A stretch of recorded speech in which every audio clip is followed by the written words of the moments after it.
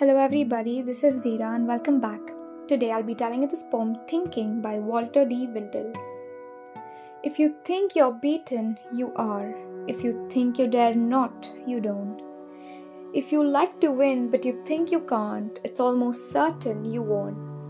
If you think you lose, you're lost.